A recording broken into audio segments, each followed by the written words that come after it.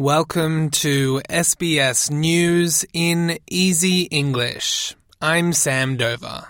The federal government says 80 people have been released from immigration detention after the High Court ruled that indefinite detention was unlawful. Immigration Minister Andrew Giles says dozens of people on appropriate visa conditions have already been released since the ruling.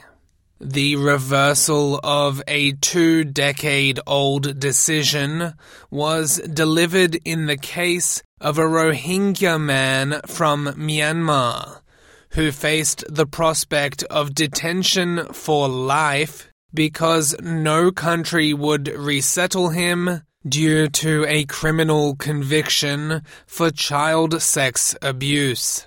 At the time of the decision, there were more than 90 refugees in a similar situation to the Rohingya man, and another 340 in long-term detention.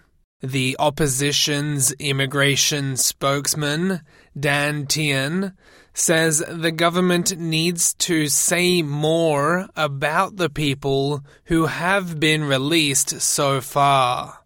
The public needs to know, and the public wants to know, what is the government doing to keep them safe? What are the character grounds that these people were being held on? What are they doing to liaise with state and territory police?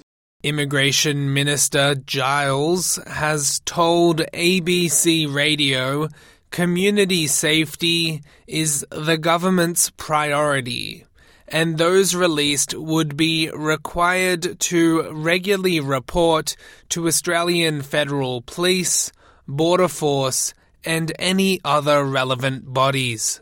And hearings will begin this week in a Senate inquiry which is investigating the Optus outage, which saw millions of customers across Australia unable to access phone and internet for several hours.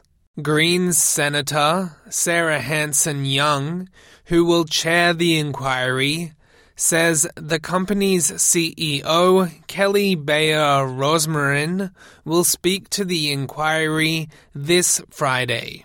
More than 10 million Optus customers and businesses were affected last week when the outage prevented people from connecting to the internet or making or receiving calls, taking more than 12 hours to resolve.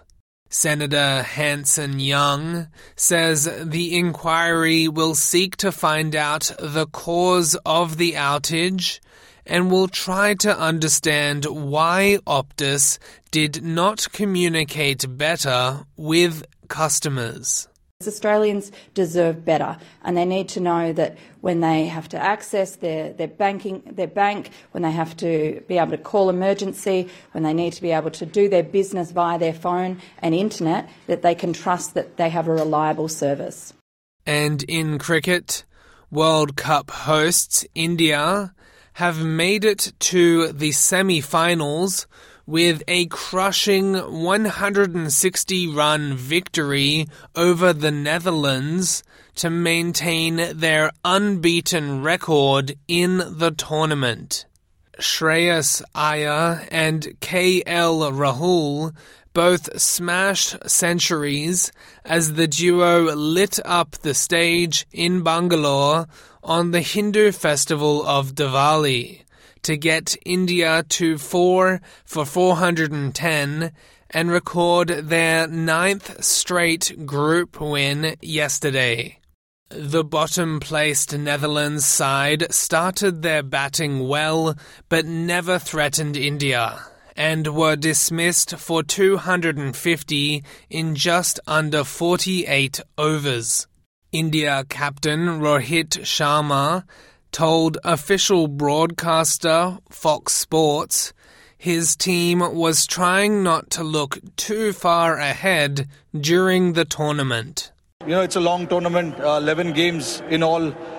If you go all the way, that's a lot of games, So it was important for us to break it down and focus on one game and then play that well. And I think that is what everyone did. I'm Sam Dover. This has been SBS News in Easy English.